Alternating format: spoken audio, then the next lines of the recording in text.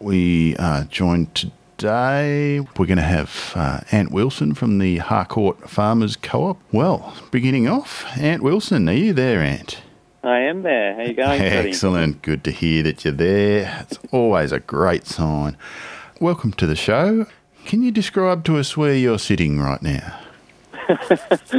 Well, I'm sitting actually on my tractor. Yes. That was a perfect question. I'm sitting on my tractor at the top of my orchard. The farm shop is just open, so we've got the occasional car just popping in to pick up a pre-order of milk or veggies or fruit. And, it's a beautiful sort of autumn day, and I'm just looking out over Harcourt Valley. It's lovely, actually. Yeah, fantastic. So where is the Harcourt Valley? It is in central Victoria, just about an hour and a half northwest-ish of Melbourne, like sort of half an hour south of Bendigo. Yeah, right. Next to Castlemaine, yeah. Castlemaine Way, beautiful, beautiful. It's nice country out there. It is, yes, and Harcourt's one of the areas in Mount Alexander Shire with a bit of soil, so we're lucky here at the co-op. Nice. Yeah, what rocks have you got there? Granite, lots of granitic sand. Granite, you lucky and lots bastard. of big granite boulders. Just granite. Yeah, well, that's good. That'll help you grow stuff a bit better. Certainly better than you would around here in our beautiful shale. The Harcourt Organic Farming Co-op. Can you explain a little bit about that? Yeah. So we are a collection of farmers. So there's a micro dairy, a market garden, a fruit orchard, a fruit tree nursery, and then an online fruit growing education business. Oh, yeah. And so we all come together to form the co-op. We're about 2 years old now, so we still sort of feel like we're in the baby steps. There's great potential here, and we'll sort of slowly build and over time. And one of our sort of goals is to grow our potential. So there's plenty of space for that. Yeah, fantastic. So is it? I know there's a bunch of different types of co-op. Is it like a workers' co-op? Ooh, that's a good question. Who owns the co-op? That's another way to put it. Well, we own it. Yeah. So we're all on the board, I guess you would call it. We've all got sort of executive positions. Mm-hmm. So each business, when we sell produce, we pay a sort of a levy to the co-op, but the co-op is us, so that kind of goes back to us anyway. Yeah, cool. So the members are the people who are doing all the work on the farm. Yes. Yeah. We don't have any shareholders. Yep. And does the co-op own the land? No, the co-op doesn't own the land. The land is owned by one of the members of the co-op, Hugh and Katie. So they're the ones that sort of initiated the whole process. They were wanting to retire from the physical side of farming. They were running the orchard here, which is the part of the co-op that I took over. But they didn't particularly want to leave the land, and they didn't want to chop down all the trees. They'd spent 20 years running it organically and building soil and that sort of thing. So they decided to try to set up this co-op and try to, kill a couple of birds with one stone and provide an opportunity for emerging farmers to access land and provide a way for them to stay on the property while still seeing it be productive. So what would their alternatives have been to setting up the co-op? That's probably a question for them, but potentially sell the property. I don't know, possibly subdivide. I don't know if they ever would have thought of that, but they likely would have had to remove all of the orchard. They had about maybe 5 or 6 hectares of orchard. Wow. Yeah. So, and that was all mostly established. So that would have been sad to see that all go. Yeah, that'd be a bit heartbreaking after spending 20 years building it all. Yeah. Yeah, it's funny. I often think with land that's been organically farmed and the soil's all built up in the soil like that is there actually a big carbon release when the land is sold and it goes into horse paddocks or something? Yeah, I mean, it depends on how it's managed, really. Absolutely. There's definitely potential for that. Yeah. That was, I think, one of the things, they thought, we've spent a lot of time working on this soil and trying to improve it. And, it'd be a shame if it was sold and then not managed for that exact reason. Yeah. So how much land is there? You've got 5 hectares of orchard. What else is around? We did actually end up removing some trees, so I've got only 4 hectares now, but the whole property is 75 acres, which is, 20-something hectares, 24 hectares or something. Most of that is grazing land for Tess and her micro dairy. The vegetable garden, the market garden, is half an acre, and they're just expanding. So I think or maybe it was a quarter of an acre, and they're expanding to half an acre. So, and then the fruit tree nursery is really small. It's probably a quarter of an acre. So were you guys all actually farming before you came into the co-op? Yes and no. The vegetable gardeners were here already.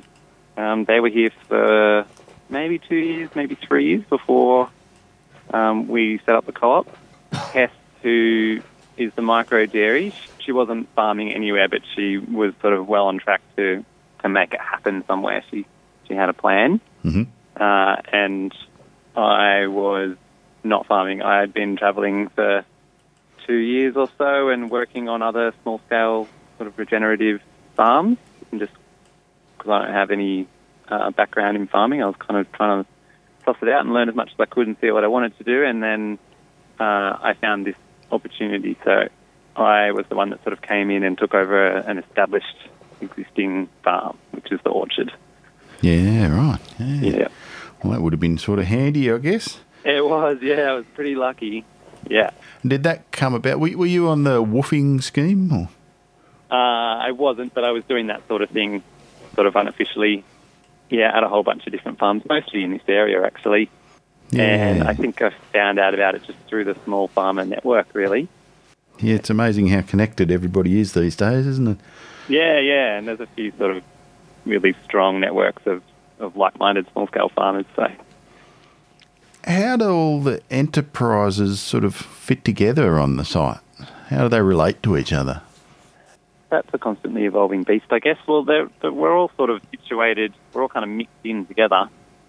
There's sort of 3 separate vegetable patches and there's 4 separate orchard patches, and then Tess kind of fills in the space with her cows, and we're constantly trying to work out ways that we can work together. Tess and I just had a meeting yesterday about how she can graze her cows through the orchard in winter. I'm doing some experimenting with cropping in the interrows to grow, more feed for cows. Oh, yeah. Or poultry. We're always trying to work out, off farm, we're trying to work out how we can share sales channels and share deliveries to people and things like that. So there's kind of no end to the potential ways we can fit together. And have you found that sort of working together between the different enterprises to be really advantageous so far? Yeah, a bit of both. There's kind of a balance. It's kind of hard to work out, because we all run such different enterprises and farming businesses, and there's so many moving factors, it's hard to work out the best way to fit them together, which is a really good challenge to have. Yeah. It's just a balance of what's the benefit and how much energy is it going to take, So an orchard, and they do a bit of damage here and there, but for the benefit that they're having on the land is worth the odd broken limb on a tree or the odd busted pipe or something like that. So yeah, I guess they'll be cow-pruned in the end, won't they? Yeah, we can definitely only do it in the winter, otherwise they'll really do screening. Yeah, they'll start fermenting. What about the enterprises that aren't really related to the actual site? How do they fit in? We've just got the one which is the online fruit growing business. Online education business. That's a good question. We've kind of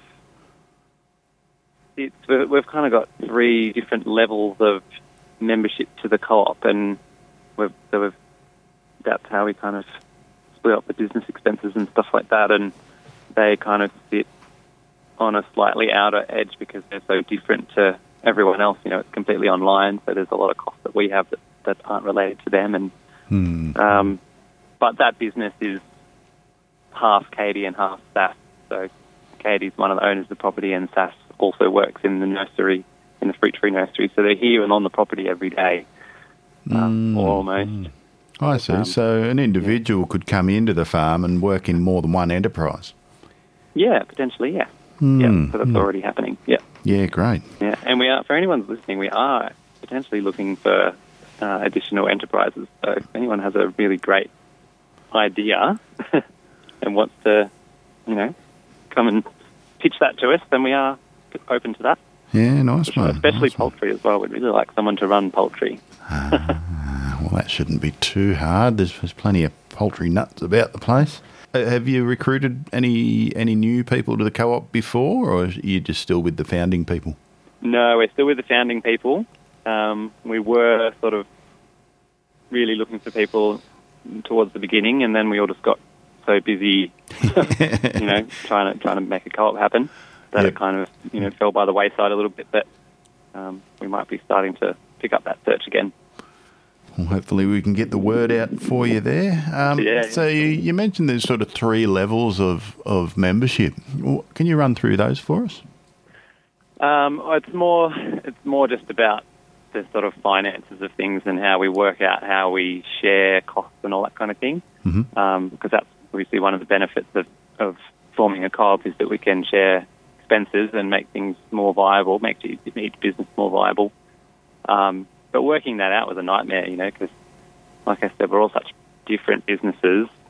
That there's some costs that are shared sort of proportionally amongst each business, you know, as a percentage of how much you use that thing or that service. How much of the fence post do you use?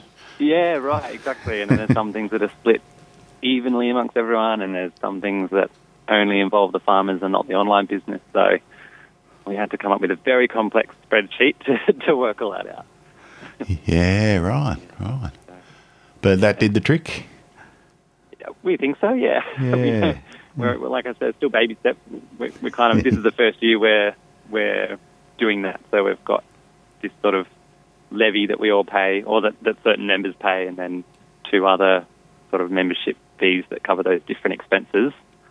And once the year's over, we'll be able to have a look back at it all and see what worked and see what didn't, and, you know, readjust. So I guess you've got the enterprise that's not really connected to the site, who wouldn't really need to contribute to a lot of the site costs, but probably would on the website and a few other things like that. Yeah, exactly, that kind of thing. Yeah, and then you might have some really infrastructure-heavy enterprises and others that aren't. How do you deal with it when somebody's not happy, saying, I don't use that fence post at all, I don't want to pay for that? Yeah, that's another really good question. That's one of the challenges is you know, clear communication and maintaining good relationships. And we have regular meetings to talk about all the tough stuff as well as all the good stuff as well. We just talk about it, really.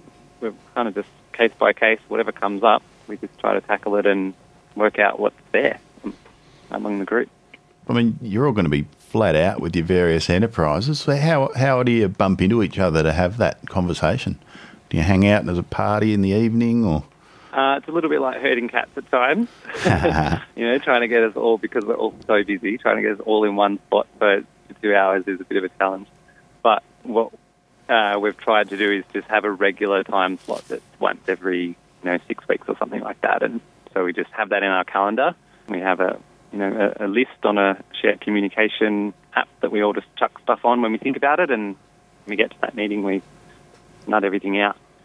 And we've also done a few workshops on holistic decision-making and that kind of thing to try to work out, have a really good process around making decisions. And we haven't fully worked that out yet, but we're definitely on our way. I think that's probably a challenge with communities all over the place of all different kinds, is maintaining proper decision-making systems and communication. I think you're spot on there. Yeah. We came up with this big spider diagram that's got all of our shared values put down in words and ways that we can sort of assess whether that's happening or not. And we're yet to really apply that to decisions, but that's where that's sort of headed. Nice. So what are the chief shared values that you've come up with? Well, I can read you I've got it right in front of me. I can read beautiful. you our sort of centre, our sort of mission statement. You've got it sort of thing. taped to the dashboard of the tractor, do you? So just to remind you? Actually, I've got my computer on the tractor, so... Got tractor cam. Yeah. It says, the Harcourt Organic Farming Co-op is a group of farmers working together to regenerate our farm, feed our community, grow our potential and radically change the food system. So that's our sort of shared goal.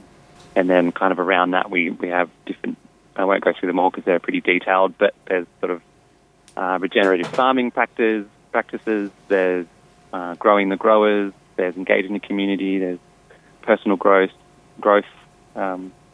business viability and that kind of thing, celebration, trust and camaraderie. Yeah. I guess you've got this little group of people on site, and what happens if somebody's got a big job that they need more than their own pair of hands to do? We can call on each other for help, and we do often. However, we are also busy with our own things. That myself and Market Garden have various volunteers that come at times that we sort of give them fruit or vegetables or something for their time. And I don't know if the dairy has any regular volunteers at the moment, but she is training up an employee. But yeah, I call on Katie and Hugh quite often, who are the owners of the property and of the online education business, and the ex-owners of the orchard, to help me out all the time. There is actually things I can't do by myself, like putting out bird nets and stuff like that. Yeah, you'd need a little team, I imagine. I do. I've got sort of attachment that sits in the back of the tractor, and I need a couple of people to put it out. So that's another reason why I've been very lucky, because they've consistently offered their support. They've been very generous with their time. So what's the relationship between the co-op and the landlord? Does the enterprises all own the co-op and the co-op rents the land, or? Well, the landowner is part of the co-op as well, so they own part of the co-op as well. Mm-hmm. At the moment, each individual business has a separate lease with the landowners. Okay. Yeah, so it kind of sits outside the co-op really, but in that lease it says that the lessee has to be part of the co-op. Ah, I see. Yeah, and so there's potential in the future for that to change, for co-op to sort of hold the leases or something like that, but that's how it is for now, yeah. I guess when you've got a nice friendly landlord, you're set. Yeah, we do. We're very lucky. Yeah. Yeah. So does the co-op have plans? Maybe, people only have a limited lifespan, and hopefully the co-op will go for a long time. Mm-hmm. But what are you thinking? Will the co-op eventually buy the land? Again, that's one possibility. Don't know yet. We haven't really crossed that bridge, but that's certainly a possibility. Do you do things like common accounting and bookkeeping as well as the marketing? Yeah, so that's what we've started this year. That's kind of the stuff I was talking about with the different memberships and expenses and that kind of thing. We hired a bookkeeper this year to do our accounting for us. So we actually all sell all our produce to the co-op, and the co-op on-sells it, essentially. So all of our sales goes into one bank account, and then our bookkeeper sort of takes care of that and divvies it all up and pays it back to us. And so we're just sort of testing that system this year with, to see how it goes, and then we'll assess it and adjust it as we need to. So what are the ways that you produce, once you've managed to grow the damn stuff, how does it get out to the eaters? We've got we've got our fingers in many, many pies. Yeah, we all three of us have some variation of a community-supported agriculture program. Well, when I say three, I mean the veggie garden, the dairy, and the orchard. So that's a sort of subscription model where people commit to a sort of a season's worth of produce, whatever that may be. We also all do farmers markets. We have a farm shop that's seasonal, only runs for maybe 8 weeks or so. We do a little bit of online ad hoc sales. I do a little bit of wholesale if I've got enough. I do a little bit of pick your own as well. Oh, yeah. And then the fruit tree nursery is a little bit smaller, and that's very seasonal. They've only got 2 or 3 days where people will just come and pick up. So they do online orders and people come and pick them up from the farm. Yeah, it's pretty diverse, which is why a lot of our bookkeeping is a bit of a starting to get complex there. Yeah. And have you actually found the bookkeepers enjoying it, or are they pulling their hair out? That's a good question for her as to how much she's enjoying it, but she's doing a very good job. Yeah, great. Because I can imagine as a bookkeeper, things are going to be a bit sameish mostly. Yeah. So maybe having a nice different project where you've got to use your brain and creativity might be a nice change. Yeah, well, we hope so. Yeah, I hope that she's enjoying it. She's certainly very helpful. So. Yeah, great. Fantastic. Yeah. But, farmers markets and CSA, which is the subscription model, they're our 2 main sales models, really, or sales channels. Mm-hmm. This year was the first year as well that we all were doing sort of a co-farmers market stall as well. The Harcourt stall. Yeah, exactly, the Harcourt Organic Farmers Co-op stall, and that's been a bit of a challenge as well, just kind of having 3 in 1, and we've been liaising with the Victorian Farmers Markets Association because we want to be accredited with them, and we do accredited farmers markets, and they have rules around the stalls have to be the producers of the food and that you can't be resellers, so technically the co-op is reselling the produce, but it's actually us, so that's been a bit of a trick. Bit of liaising as well, yeah, but it's really great. They've been really supportive, and they can see what we're trying to do, and we're hoping that we can sort of forge the path, and then it's replicable by other people as well. So could you go a little bit deeper into the CSA model, the community supported agriculture? Do you know the origins of that one? I think it originated in Japan in maybe the late 60s, early 70s, and then it was popularised in the US and has been around in Australia for a while, but probably more popular in the last 5 or 6 years. So CSA is kind of like a box scheme where you get a certain amount of produce at a regular interval, and there's many different iterations of CSA and different ways you can do it.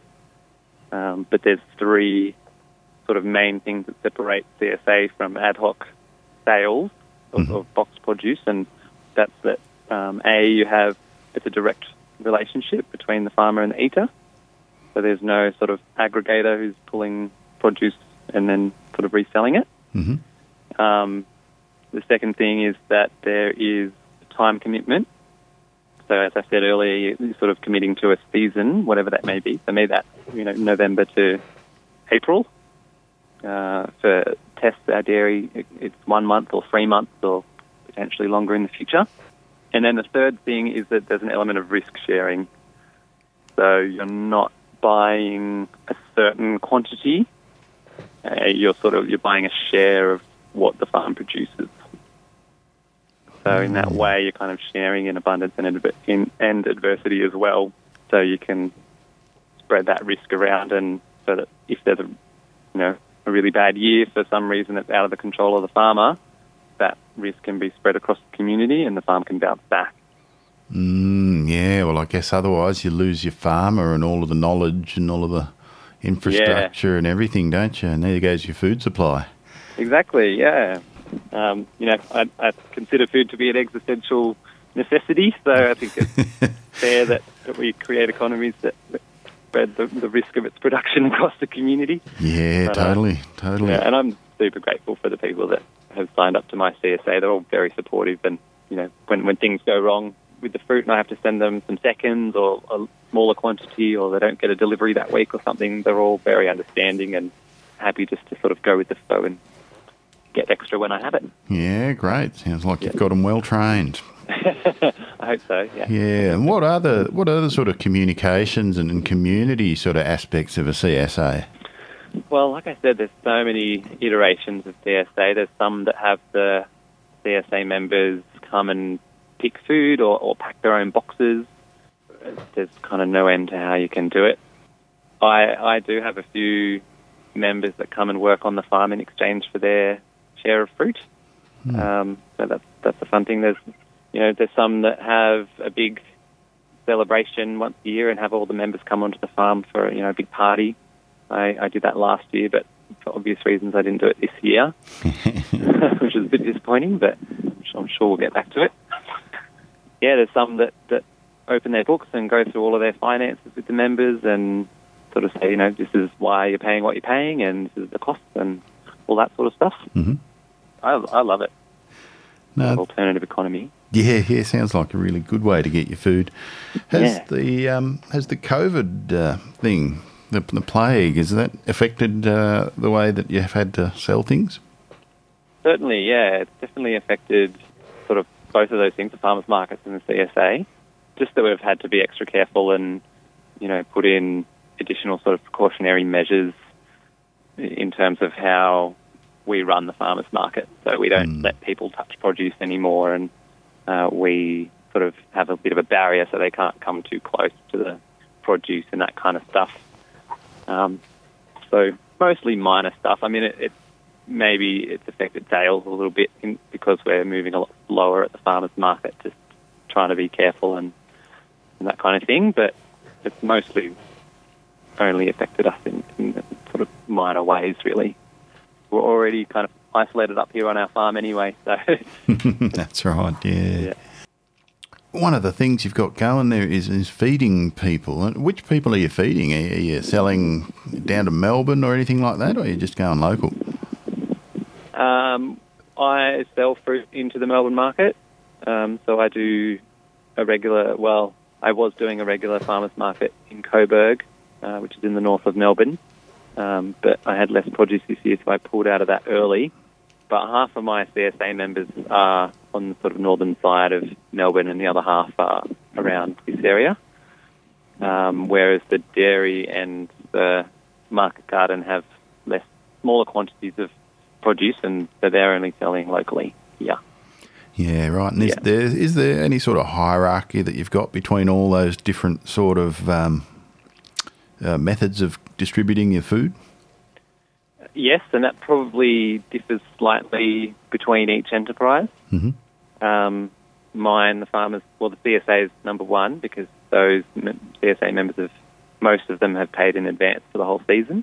Mm-hmm. And so I reward that commitment with them being the priority market, and then the farmers market is second, and then after that comes the farm shop kind of fits in somewhere in there, but after that comes the wholesale kind of last, and so any sort of sending to retailers or anything like that I only do very rarely.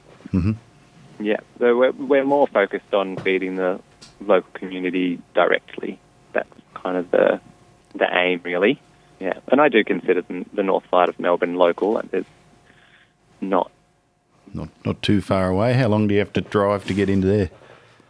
An hour and 15 minutes. Yeah, right. Probably half an hour of that stuck in traffic. Oh, no, because usually it's 3 o'clock in the morning when I'm driving down there. So. Oh, okay. Well, that does make a difference. Yeah. Yeah. Yep. So, and there's no orchards in Melbourne, so we're pretty close in terms of what organic fruit there is available to the city. I mean, having said that, if I didn't have enough, I'd certainly only sell it locally here. But yeah, if I've got the quantity, I'll move some down to Melbourne for sure. So you're talking about changing the food system as well as one of your values. And just have a little bit of a rant on that. Yeah, well, I mean that's kind of all the stuff we've been talking about. Really, we're passionate here about food sovereignty, mm-hmm. And so CSA and farmers markets, and co-ops, all those kinds of things, they all play into that. So we want to see a resilient, localised food system, and now is such a great time to see the benefits of that and the ills of the industrial model. Mm-hmm. We've seen bare shelves on the supermarkets and that kind of thing, whereas our farmers market has been super flexible and has just changed every time there's been a new precaution come out because of this COVID-19. The farmers market's just been really quick to adapt and change, and that's the kind of food system we want to build. Yeah. Yeah, I guess I always think when I'm thinking about this of how our domesticated plants have changed as a result of the introduction of machinery. Yeah, right. Yeah, where once the older varieties are bred to bear over a long period of time, but the new ones all have to have their fruit on them at once, say with a soybean plant or with a bean or pea or you name it, so that when the mechanical harvester comes along, they're all ripe at the same time. Yeah, and it's just a right. one-off harvest. Yeah.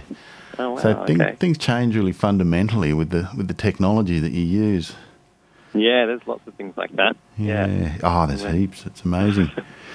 Yeah, we want to see we're working towards and being part of a participatory food system, one that has food that's produced and distributed in ethical and ecologically sound ways. And the soil, regenerating the soil. This is always a big one. What's so good about soil? What's so good about soil? Yeah, you farmers are always ranting about it. Everything, we love it, yeah. Now, what's the importance of soil? Well, that's such a big question. Soil is the source of life. Soil's a universe of its own. A healthy soil means healthy people, really. It means healthy produce. It means healthy people. The soil is what stores the carbon that we have too much of in our atmosphere.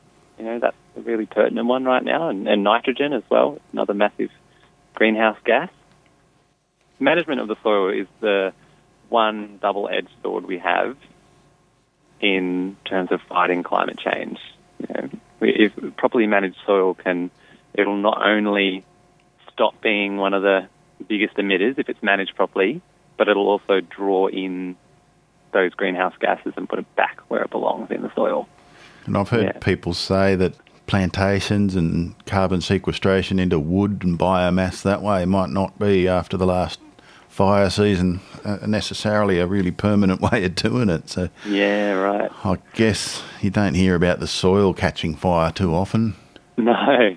Yeah. And, healthy soil means that there's a universe of microorganisms and bacteria and fungus that are all coexisting in this beautiful, synchronized way. And that means that it has a good structure, that it holds water as well. It can, and then the healthier the soil is, the healthier the plants are. If you're then managing what's growing in that soil, like I said, you can sort of cycle nutrients and bring them down out of the atmosphere and put them into the soil. And yeah, it's just beautiful. I wrote a blog post on it recently and got really excited about it, but then realised that, maybe not everyone's that interested in soil. Oh, that's only because I haven't read your blog post yet. Possibly. Yeah. Nah, you've got to learn about something before you can get too interested in it, really, I reckon. Yeah. Absolutely, yeah. Yeah, it's interesting. Have you heard of the Lus Plateau up in China? It's I? No. Yeah, it's like the Fertile Crescent of China. It's where agriculture started and everything. The same thing happened. It got totally overgrazed and depleted, and it was just left with a whole bunch of goat farmers subsisting on it. And there was this massive erosion valley, and it was what made the Yellow River yellow. Yeah, right. But a couple of decades ago, they got onto it, and they sent in a bunch of scientists and imaginative people, I guess, and they consulted with the community, and they wound up banning a whole lot of the agriculture that was going there. But they didn't just leave everyone there. They actually hired them to do all this terraforming and terracing and water management works, and now it's back to being one of the most productive places in the country. Oh wow, that's amazing! And they've found that the rivers have started flowing again, and the creeks and things like that. So. Yeah, well, rehydrating the landscape.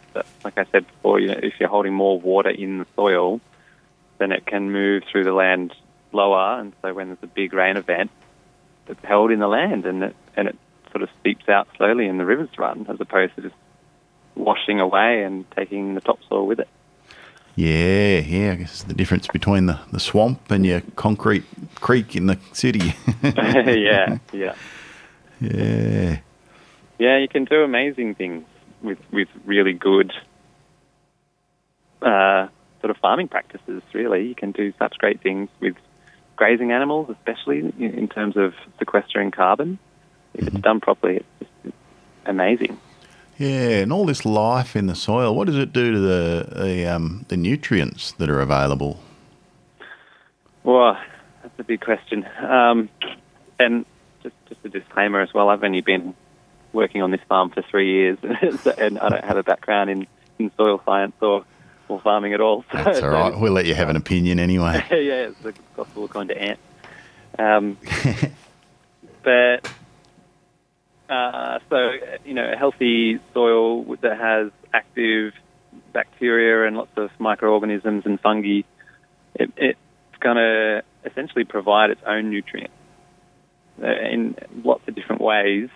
For example, when you graze a grass or a sedge, when an animal grazes that, it releases a whole bunch of sugar into the soil, which then attracts a whole bunch of bacteria, which then pull nitrogen down into the soil, which then cause, are the food for that plant to grow again.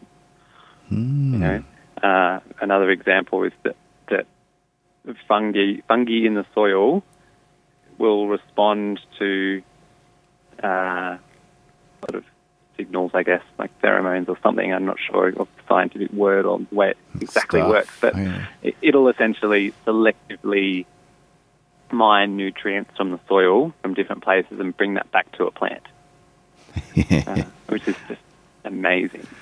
It is, isn't it? Yep. Yeah. Nah, fungi's just an amazing thing. So you are looking at getting some new folks onto the farm. What are the sort of things that they might think of that would be good to do around there? It could be anything. We did do a brainstorming session a little while ago, and we came up with probably 25 ideas. But like I said, poultry is definitely one thing we'd really like to have. It could be honey. It could be berries. It could be maybe not pigs. We probably don't have enough land for that. It could be compost. It could be flowers. It could be anything.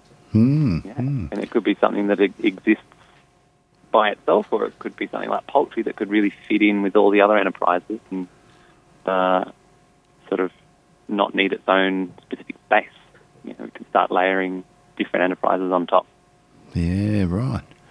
Yeah, so how about things like on-site training and workshops and that sort of thing? Yeah, definitely. We'd be open to that kind of thing. We do, at the moment, occasional tours for permaculture groups and stuff like that. We have, in the past, I've done pruning workshops with Katie and Hugh, who used to run the orchard. But we're not really doing many workshops at the moment. No, not now, but hopefully it won't last forever. Yeah, we'd love to sort of spread this model. So in the future, maybe we can be doing workshops around how to build a successful co-op. I was going to ask that next. Excellent. Yeah, that's one of our shared values is grow the growers. So we do want to do that, but we all just want to make sure it works first. Yeah, that'd be worth doing. Yeah, right. So, what do you reckon people would be like who you'd want to see join the co-op? What would be some of their strengths? Ooh, that's a tough question to answer. I don't know. We have a no dickheads policy. That's definitely at the top of the list. That's a good one. Yep. Really, if people are interested, we kind of just need to get to know them and see if they get along with the group, see if they sort of fit in with us. I suppose we're looking for people that know how to communicate really well, who share the same regenerative farming practice sort of ideals, who are passionate about food sovereignty and have all those values that I mentioned before. Yeah. Someone that's social and someone that's got a bit of business knowledge and knows how to run a viable business. That's definitely part of it as well. Yep. Yeah, cool. So what were some of the inspirations that you you drew on to build the model? To sort of create the co-op, do you mean? I do, yes. In terms of like our shared values, is that? No, in the sort of the nuts and bolts. Like I know that over in the States, you've got Joel Salatin doing something pretty similar with the enterprise stacking sort of stuff you're doing there, and that sort of thing.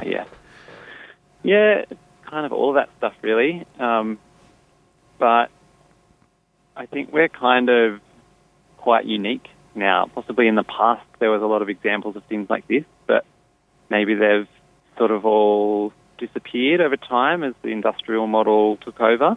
And I think most existing co-ops are either, they're all sort of the same enterprises. You might have the dairy co-op or the apple growers co-op, things like that. So I think ours is quite unique, and that presented a few challenges in setting it up, in that we have such diversity here. So yeah, it was hard to find existing examples of this, at least in Australia anyway. And what's the difference? I mean, you can look at something overseas and go, that's cool, I want to do it here. And did you find what were the barriers to just grabbing something from somewhere else and transplanting it here? I don't know how to answer that. That's a good question. I guess it's harder to make a phone call and talk to someone or go and visit a property or something if it's overseas. It's a bit harder if it's by email or sort of, and also different regulations and that kind of thing. Mm-hmm. Makes it a bit harder to just sort of cut and copy something from overseas. We're hoping to start something similar up around here. So, Oh, yeah, great. Yeah, if anyone's keen on that, they can email info@cocanberra.org.au. Is there anything else you'd like to add, Ant, before we wind up? I just have a quick question about that. Is that anything to do with Canberra City Farm? It will be a regional sort of thing. So yes, yes, we're hoping that Canberra City Farm and Southern Harvest and a bunch of individuals, a bunch of farmers, you name it, just anyone who's got anything to do with the food system will be able to turf into this. And excellent. Sounds exciting. Well, we'll see. We'll need a few volunteers first. Yeah. The first farm that I ever worked on was a permaculture mixed enterprise farming business over in Bungendore. Oh, really? Maybe 4 or 5 years ago, yeah. Would that be Karula? It would be Karula, yeah. Well, yes, the sale of Karula was what set this sort of thing in train. So okay. There's a common route there. Yeah. Alrighty, well, Ant Wilson from the Harcourt Farming Co-op, thank you for your good food, creative, plenty regenerative, feeding, growing, system-changing co-op rant for us today. That was great. My absolute pleasure. I love ranting about it. Great. That's Thanks good. for asking. Good on you.